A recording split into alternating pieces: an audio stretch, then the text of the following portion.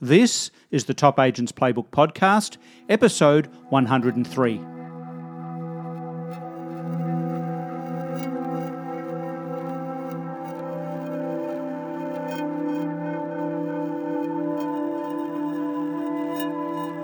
$51 then. Do it the hard way. He took the bid. $3,051,000. 2.5. There's something indescribably wonderful that happens when bidding at auction goes past the reserve.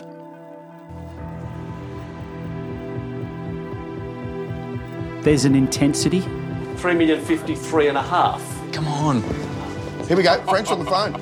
Frank's on the Frankie! the air thickens, $3,053,500. 54.5. pulses quicken, emotion challenges reason. Let's round it up. 60. 55. Thank you. Make it easy for me. 55. And 6. Limits are forgotten, I'll give you two, David. 58. 59. And 60 if you like. $3,060,000. And one. as the two most powerful forces in nature, Just going up by 1,000. Still the chance of gain and fear of loss, 20s. You beauty!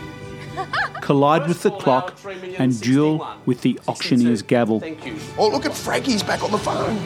$3,062,000.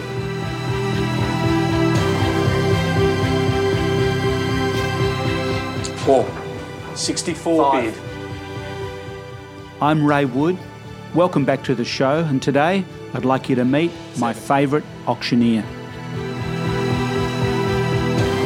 He can have it.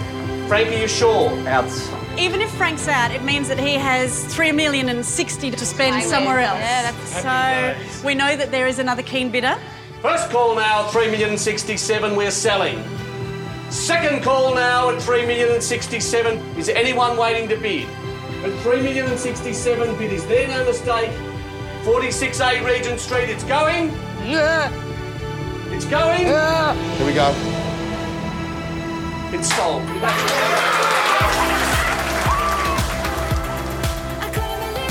But just before we do, I want to take a look at the forces that lie behind buyer motivation.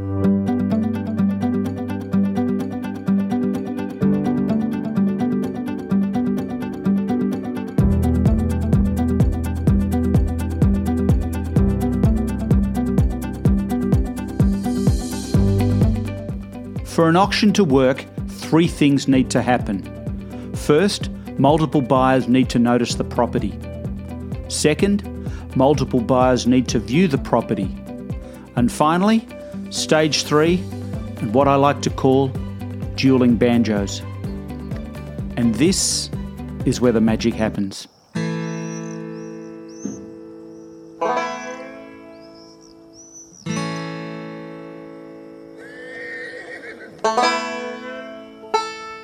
There's nothing complex here.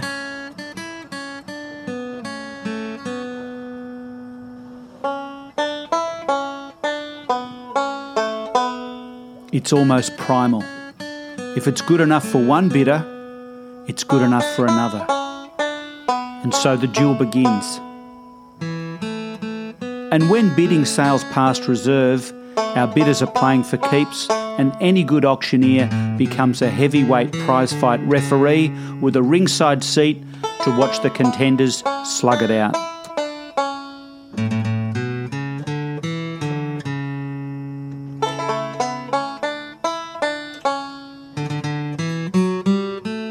And if all goes according to plan, you've got yourself a hoedown.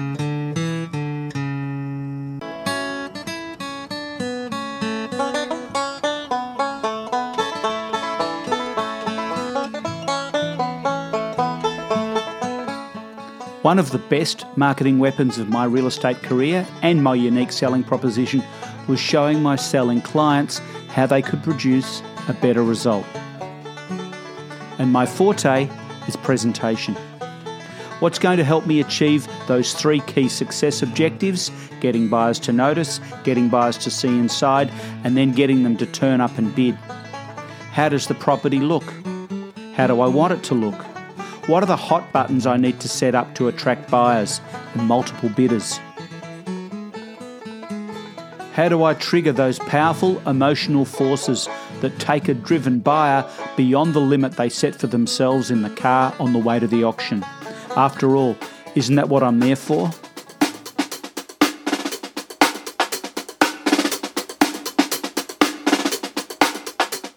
This year, Channel 9's top rating series The Block captured the attention of a nation dedicated to all things real estate.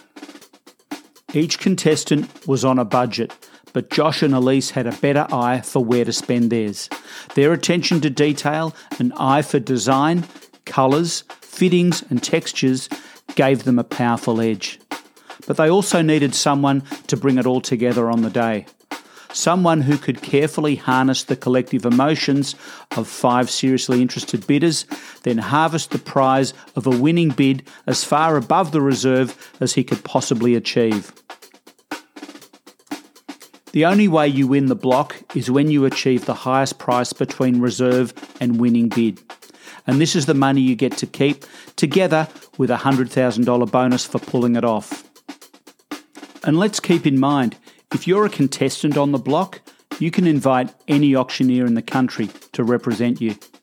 For his 7th time on the block and his 2nd victory, my brother David remained calm, cool and confident in the chaos of TV cameras, a thronging crowd and bidders wound as tight as a drum, all ready to fight for the prize. He pulled it off without a hitch, and while I'm a little biased, he's still my favourite auctioneer. My first question to David was, what made his contestants' home more popular than the other 4? I think there were a few things that contributed to the overwhelming majority of the buying public choosing their home as a standout. The presentation that they did was hands down better than most of the other houses that were there. So they expended money in areas like solid timber flooring where the others had floating floors. Winning floating rooms, floors, for those that don't know, are fake floors. So. Well, they're engineered oak floors, and they look really good. But it's not quite like the real thing. They are fantastic floor surfaces, but there's nothing beats a solid timber floor. And the areas that their winning rooms were contained around, not contained, but included the kitchen area, the living dining area, the outdoor area, and the master bedroom. So if you put all those rooms together, there's sort of 90% of your living in a house, and they were standout rooms. And I think that was popular. So it probably gives sellers a note to say, okay, well, if we're going to invest money into renovating a house prior to selling, what areas should we do? Yeah. Yeah. What about wall colours? And I'll include the video that in the show notes for this episode, obviously, so people can check it out because you get a little bit of a glimpse of the properties and stuff. But talk to me about wall colours and the overall tones internally. Are you in the birdcage at the moment? Are you still at the Melbourne Cup? I'm still out at Flemington. I thought the races were this weekend, but there's no one here. The roses don't look as good, but the birds are still here. Oh, I bet you could get a good park. So it's a beautiful Melbourne morning. We've had a run of about 5 days of over 30 degrees here for spring, which is unprecedented. So it's lovely and warm. So I'm just taking the opportunity to sit outside. You've got to love global warming, haven't you? I wish we could have wish we could have a little bit here in Canada. I think I could buy a block of land, and in 10 years I'd be growing grapes on it. Yeah, you could. Yep. Sorry, I interrupted myself. The wall colours. Wall colours. Rather neutral. Now, the outside of the home, if anyone's Googling and wants to check it out, the address was 46A for Apple, Regent Street, Regent, Regent Street in Elsternwick in Melbourne.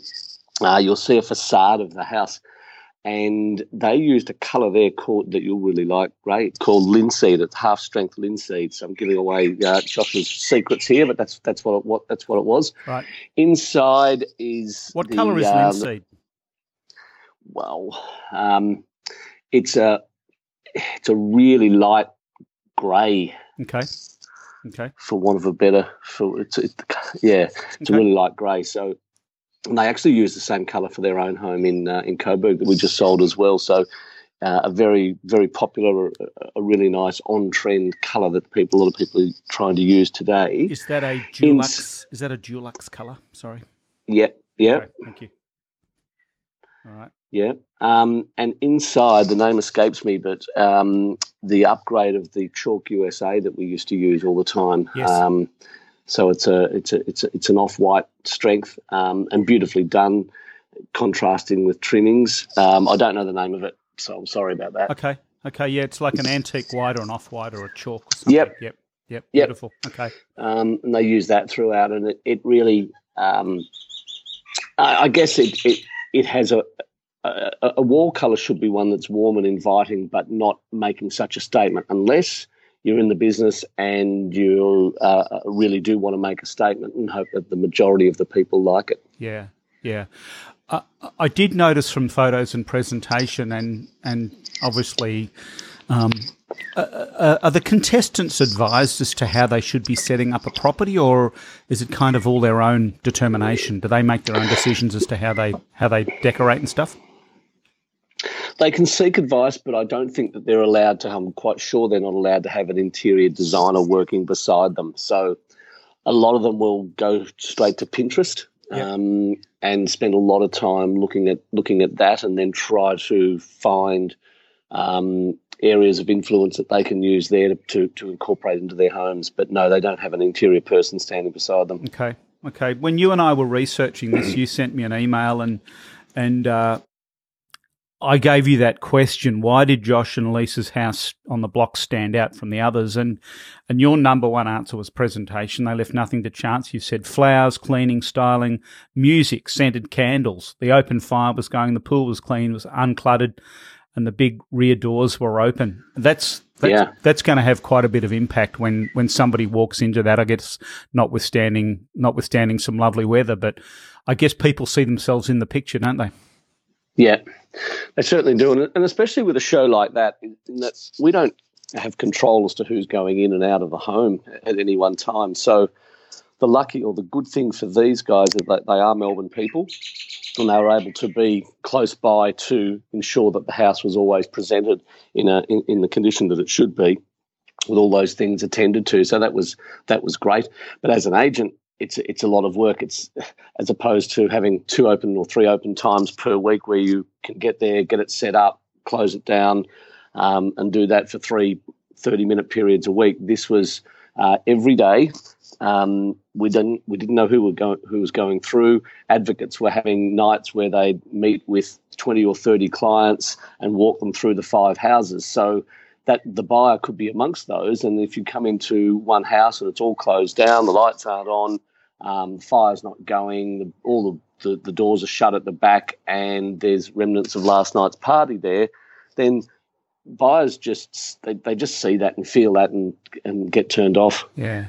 If there's a successful formula for auction, you'd have to say first and foremost, you got to have something that's super inviting to sell. And the enemy, as we say, when you're selling is any other property for sale in the same area in a similar price range. So I guess it goes without saying that presentation is superb, and it looks like they ticked every box there.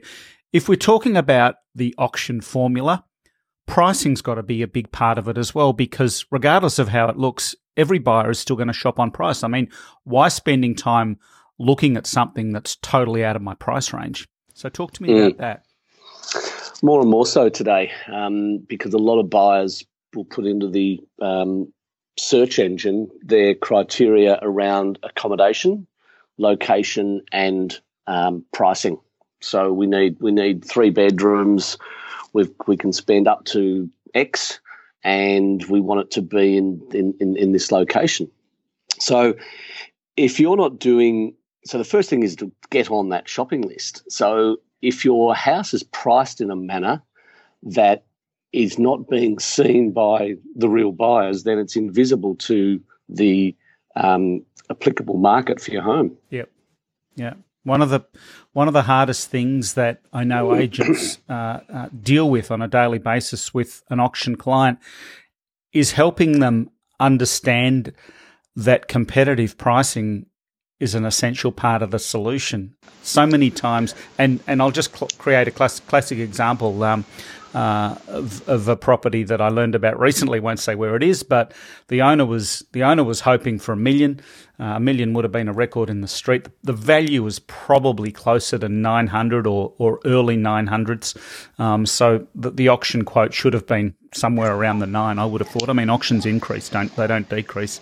But the agent was instructed to quote the property at $1 million, which they basically stood there on auction day by themselves and wondered why it failed. Mm. Yeah. In relation to Josh and Elise's house, I think you had to change your auction quote there. Can you walk us through? I don't know whether you can publicly say this, but can you walk us through what actually happened? Yeah, for sure. So in Victoria, we are governed now by legislation that requires every agent to include a statement of information on their advertising. And that statement of information needs to have either the vendor's asking price or the agent's indication of price. And where you have an indication of price, that can be a range, a 10% range from bottom to top, excuse me. It needs to be supported by comparable sales that are in the immediate location of that home, of properties that the agent deems that are comparable, so that if an agent goes out and quotes a house at 500,000 plus or 500 to 550 and its real value is closer to 700, then they'll be hauled over the coals, because the consumer affairs people could say, well, how did you arrive at this quote? Give me some examples. And if you say, well, it sounded like a good idea at the time, and they say, well, you didn't include these sales of A, B, C, and D, then we're in a lot of trouble. Yeah. So we're in a transition period here whereby the buying public are being educated to look at the quotes that the agents are using, and in the main have an understanding that at the middle to higher end of that quoted price range should be the area that they can expect it to be under competition at auction. Right. We have a situation often where buyers look at the top end of your range, they'll add on 10 to 20% because of their previous experience of going to an auction. So something's quoted 750 to 800,000. They'll look at the top and say, well, that 800 means sort of 880 to 950 based on my previous experience of attending an auction. Yeah. And if by doing that they keep themselves away from the auction, and if by doing that they go beyond the price that they can spend, they simply cross it off their shopping list. So you can get to a stage where you get to an auction and there's no buyers there because they've all looked at the top part of your range and then added an amount on. So it's really a matter of educating buyers. But so back to your question, when we started with Josh and Elise's home, the sales indicated somewhere around 2.4 to 2.64 million. There were other sales that were around 2.5 million that gave us confidence to say that our quoted price should be 2.4 to 2.64. Now, the block brings fabulous properties to the market, and it was universally very well received. And it became apparent about halfway through the campaign, and these campaigns have a way of really closing down hard at the end of them. About 10 days prior to the auction, we felt that the buyer interest we had was no longer in that 2.4 to 2.64 range. We felt confident that we were above 2.640. We felt confident that we were better than 2.7 and heading towards 3 million. And that was just on discussions with advocates that we could have a reasonable discussion with and other members of the buying public. So we increased our price to 2.7 to 2,970,000. There were 4 other houses that were in the block, and they chose not to because they felt that they didn't have the confidence to be able to do that. But when we did it, we ensured that we spoke to every buyer to tell them what was going to happen for a start. Yep. So if you increase your quote along the way and you let the buyers see it online and make their own make their own opinion as to what that means, then that's when you can have a recipe for disaster, that they've looked at it, seen you've increased the quote, put a price above that again, and then kept themselves away. So we went to all the buyers and said, here's what's going to happen. You will see a change in the quoted price. We now feel confident between 2.7 excuse me, and 2.97 is the area that we think it should be. Okay. Did that cost you any bidders, do you think? Well, it probably did. It probably cost us people that were not in that price range. Okay. And you got to finish this story and give us the happy ending. Sorry, can you hear me now? Yeah. Yeah. So we had 4 people bidding on the day. It went on to the market. Our reserve on the day that we were given was 2,620,000. So you've got a reserve below the bottom end of your range. Yeah. And it sold for 3,067,000. Yeah. Okay. What a great result. Yeah. What an awesome result. It was a terrific result. Yeah. And I was stoked. There were, am I correct in saying there were 5 properties in this season of the block in Elstonwick? Correct. In Regent Street. And yeah. Your auction was first? Yep. So we had a meeting with the other agents, and we're also in touch with the producers around the auction order. Ultimately, it's the contestants that will endeavour to choose it, but we're advising our contestants along the way. So the advantages of going, people will say, hey, you guys were lucky you went first. Well, the way that we looked at it was we'd like everyone in the series to make as much money as they can. Yeah. And let the winner be the winner, because in the TV program, whoever sells for the highest amount above their reserve gets an extra 100,000. So the show starts off really as a competition to win 100,000, but of course the contestants are allowed to keep the money that they make in excess of the reserve price. So the knock-on effect of a good auction at the start can result in everyone trading off that or using that result to benefit their auction, which is great. The knock-on effect of a bad auction at the start, or one of the least desirable properties going first, can have a situation where buyers who are waiting for their preferred one might say, well, hang on, they've just set this precedent, 3 doors away. I was going to be bidding at X, but now I'm starting to wonder whether or not it's actually worth it. Yeah. And based on that previous sale. So a bad auction to start can have a really negative knock-on effect throughout the show as well. Okay. So in other words, you set the bar with, or I guess the production company and their instructions, who I'm assuming they instructed you. They decided this one would go first because they felt it had the best chance of achieving the highest price? Correct. Okay. Just out of interest, you had 4 bidders. Did any of the other bidders buy any of the other properties? Do you know? They were all through, at the pointy end, they were dealing through advocates, and advocates can have multiple clients. So I'm not exactly sure. I know that the people who were the underbidder of our house were also bidding on the second house that came up. So we were house 5, and then the second auction was house number 1. I know that the people who were bidding on ours were bidding on number 1 as well, but they weren't successful there either. Yeah. Okay. Were you able to measure, regardless of people coming through, and I want to talk about the number of people that you had through on auction day, but were you able to measure on the various domains at REA and Domain how many visits you were getting almost on a daily basis? Could you see the number of unique visits to the listing online? Yeah, right. Absolutely. I mean, I can send you the stats later, and you might be able to put it on your page, because the visits that.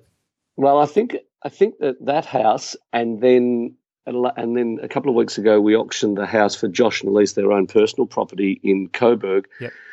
I think both of them were the most visited homes in Australia on realestate.com. Crikey. Yeah. That's amazing. And how many? If you could send me that, that'd be great. How many online, as far as the block home goes in Elstonwick, do you know how many online visits there were altogether, roughly? I don't, mate. I can check it out and get back to you on it, but I don't know exactly. No worries. So you've gone from this auction to marketing Josh and Elise's own personal property in another suburb, a little bit towards the west in Coburg. And was that a bit bizarre, going from going from this campaign to they'd obviously hired you to start their auction campaign before the block auction. Am I right? Because it was only like 2 weeks later or the following week, wasn't it?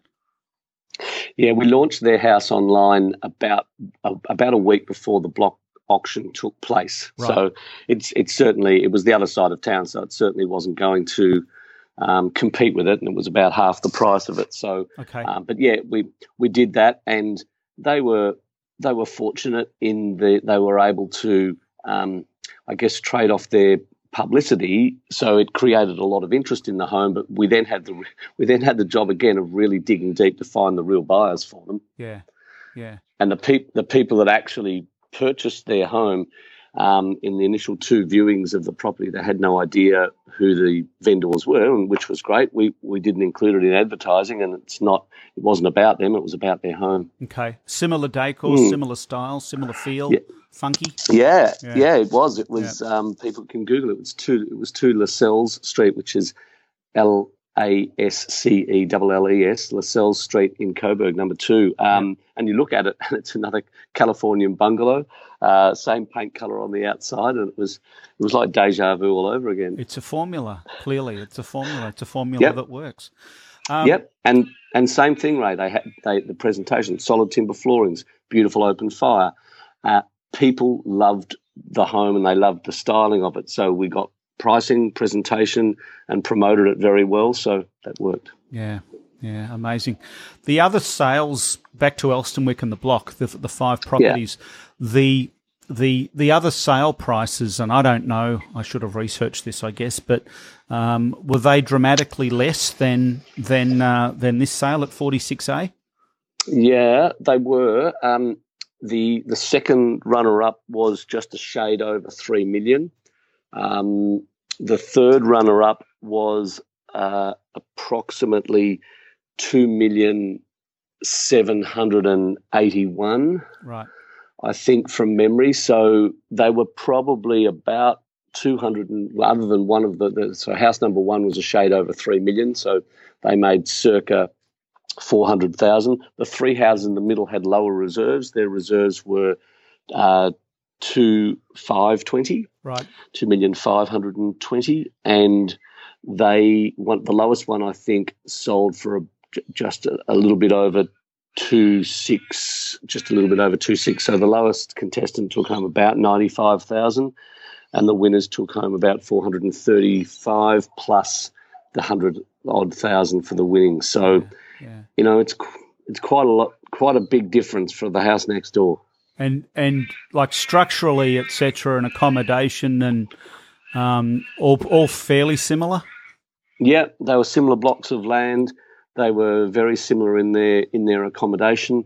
A couple of them changed the living room layout with nib walls and the like that the market universally didn't like. Yeah, that's interesting. So, and when you don't like it, and you've got an option to go next door, and I like that one better, well, and it was a weekend where there were about 1,700 auctions in Melbourne on that day, so it's not just these 5 houses, you're competing with the rest of the market. Yeah, it's phenomenal.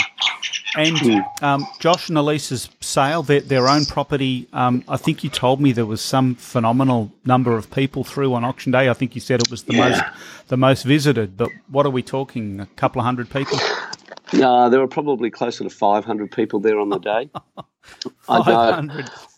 Wow. We thought we'd have a reasonable turnout, but it was incredible. They were lined up outside down the street, and we had 30 minutes to move them through, and most people were really, really good. They got in, had a look, and people love to look at their style and her style, and people just love to look at it, and they came from all over, and to the stage where, like, in the 30 minutes prior to the auction, what agents we're normally doing, as you know, is trying to see whether our buyers are turning up. Yeah.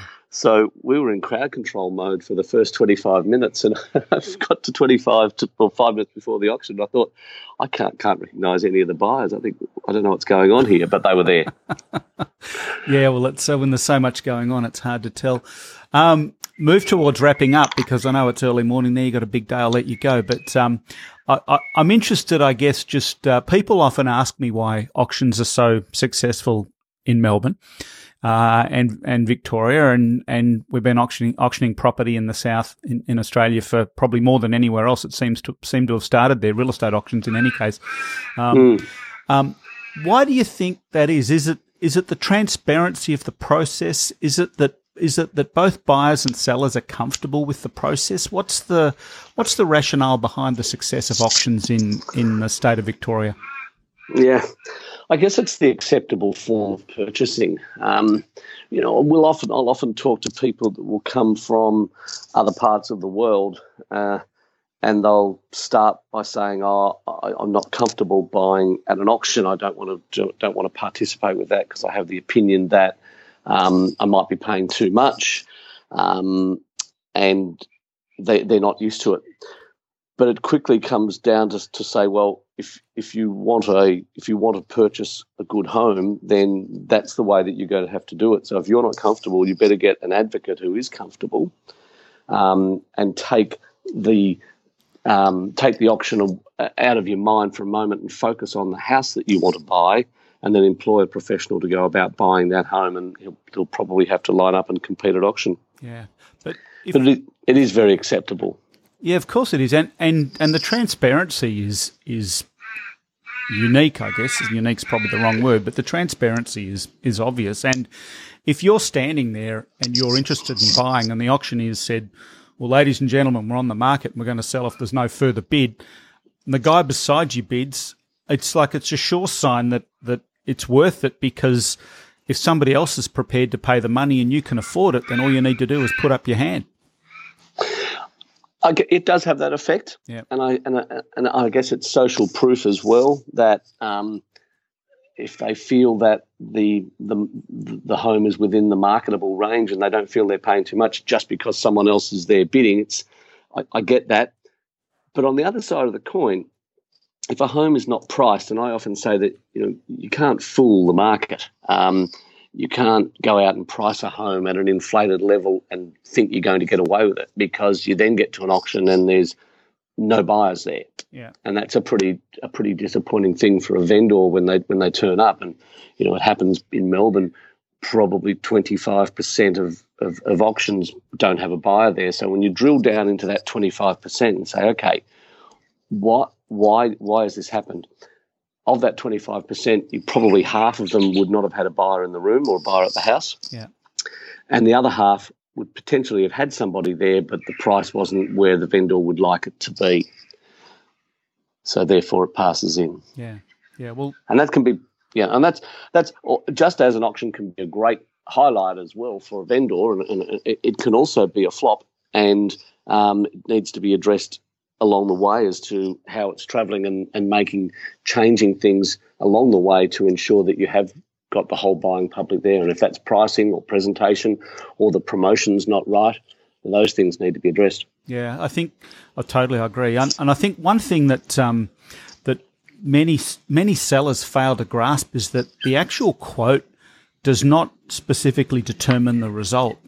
So, you can't simply quote a property that's worth 800 at $1 million and get $1 million. Likewise, if you quote it at 600, who knows where it's going to end up? Obviously, notwithstanding the rules and regulations as to where a quote needs to be. But there seems to be this misconception. Would you say? Let me ask you a final question. Would you say that it's the agent's responsibility to produce the best possible offer on the day on the best terms and conditions? Absolutely. And that's, and we go back to the block, and agents can get caught up in all the hype and media that surrounds it. But the producers make it very, very clear that it's your job as an agent to have buyers in the room for that house at the best possible price that you can. Yep. And they don't tell us where to quote it. We have to submit it to them and say, here's what we think and why. But absolutely, Ray, it's the agent's responsibility to maximise the vendor's price, and everything along the way that they do to do that needs to be done. And I'll often say to sellers, and we are guided by legislation, but as you know, there's no recommended retail price on property. You can't just say, well, every house in the street is the same, therefore we know exactly what they're worth, because we don't, and we've got to take it to a real live market. But if we use a range, and a range seems to be a very acceptable area of pricing in Melbourne, normally a 10% range, and I say to sellers, at the top part of that range needs to be a figure where you can say, look, we can live with this price. It's not our dream price. It's not our French champagne price. It's not our business class around the world price. We can live with it. And if push comes to shove on the day after 5 weeks, if that's all you can get, and that price should be supported by the agent, supported by comparable sales, and be reasonable in a market with buyers. So I believe we should cater for a good result, or cater for the worst, hope for the best, but cater for a good result that says, okay, we got a sale. Yep. And then let a great result take care of itself. Yeah, because... Does that make sense? It does, because in many cases people auction because they've already bought a property, and while their hopes and dreams might be for a certain price, at the end of the day they need a contract because they've probably signed an unconditional contract to buy another property. So, sure. In other words, they need the money. Yeah, and in the agent selection process, this is where the system is fundamentally flawed. Vendors choose 3 agents on the pretense that they'd like to get a price on their home. The majority have probably got a reasonable idea. And unfortunately, what can happen in the agent selection process, it becomes a race to the top by the agents to who wants to tell them the most, a race to the bottom as to who wants to charge them the least. So you therefore, some vendors can choose the worst agent that told them the most, charge them the least, and have a not such a good result, where an agent should be strong and in the selection process, if they're fortunate enough to be selected on their merits and what they bring to the table and their skills and their experience, then to sit down with the vendors and say, we need to have this discussion up front, because you may have been led up the garden path, you may have expectations, but let's start in a manner that is going to ensure that you see market value on the day and hopefully better. Yeah, I think that's good advice. I think that's great advice. You've had, I guess, in boxing parlance, as far as the block's concerned, there's been 7 bouts that you've contested. You've had 2 knockouts. Are you going to put the gloves on again for next season? Yeah, I think so. We'd really like to be involved. It's a beautiful building. It's the Gatwick Hotel on Fitzroy Street in St Kilda. So it's an awesome location. It's about 500 metres from the beach, and it's got parklands just all around it, and the wonderful cosmopolitan Fitzroy Street. And it's right in our wheelhouse. It's just near Albert Park. So it's our part of the world from our office. So we'd love to be involved. We've got a really good corporate team that get involved, and a really good PR company that assist us as well when we go into it. So we'd hope that one of the contestants sees fit to give us a call. Well, I'm sure they would. Is this so? There's multiple apartments in this property. Obviously, is it 4 or 5? Yeah. I think so. I think it's actually. Well, the plans talk about 8 apartments in there, so I don't know exactly how they're going to run it as yet, but I think they like to have at least 5 contestants, right? Because of the requirement to get the hours for the TV that they need to make the show. But that's all their business. Might be 4, might be 6, don't know. So it'll be an interesting one to wait and see. It will be. Well, I'm sure once the contestants are decided, you'll be somebody will be saying, "Get me David Wood. Get him on the phone."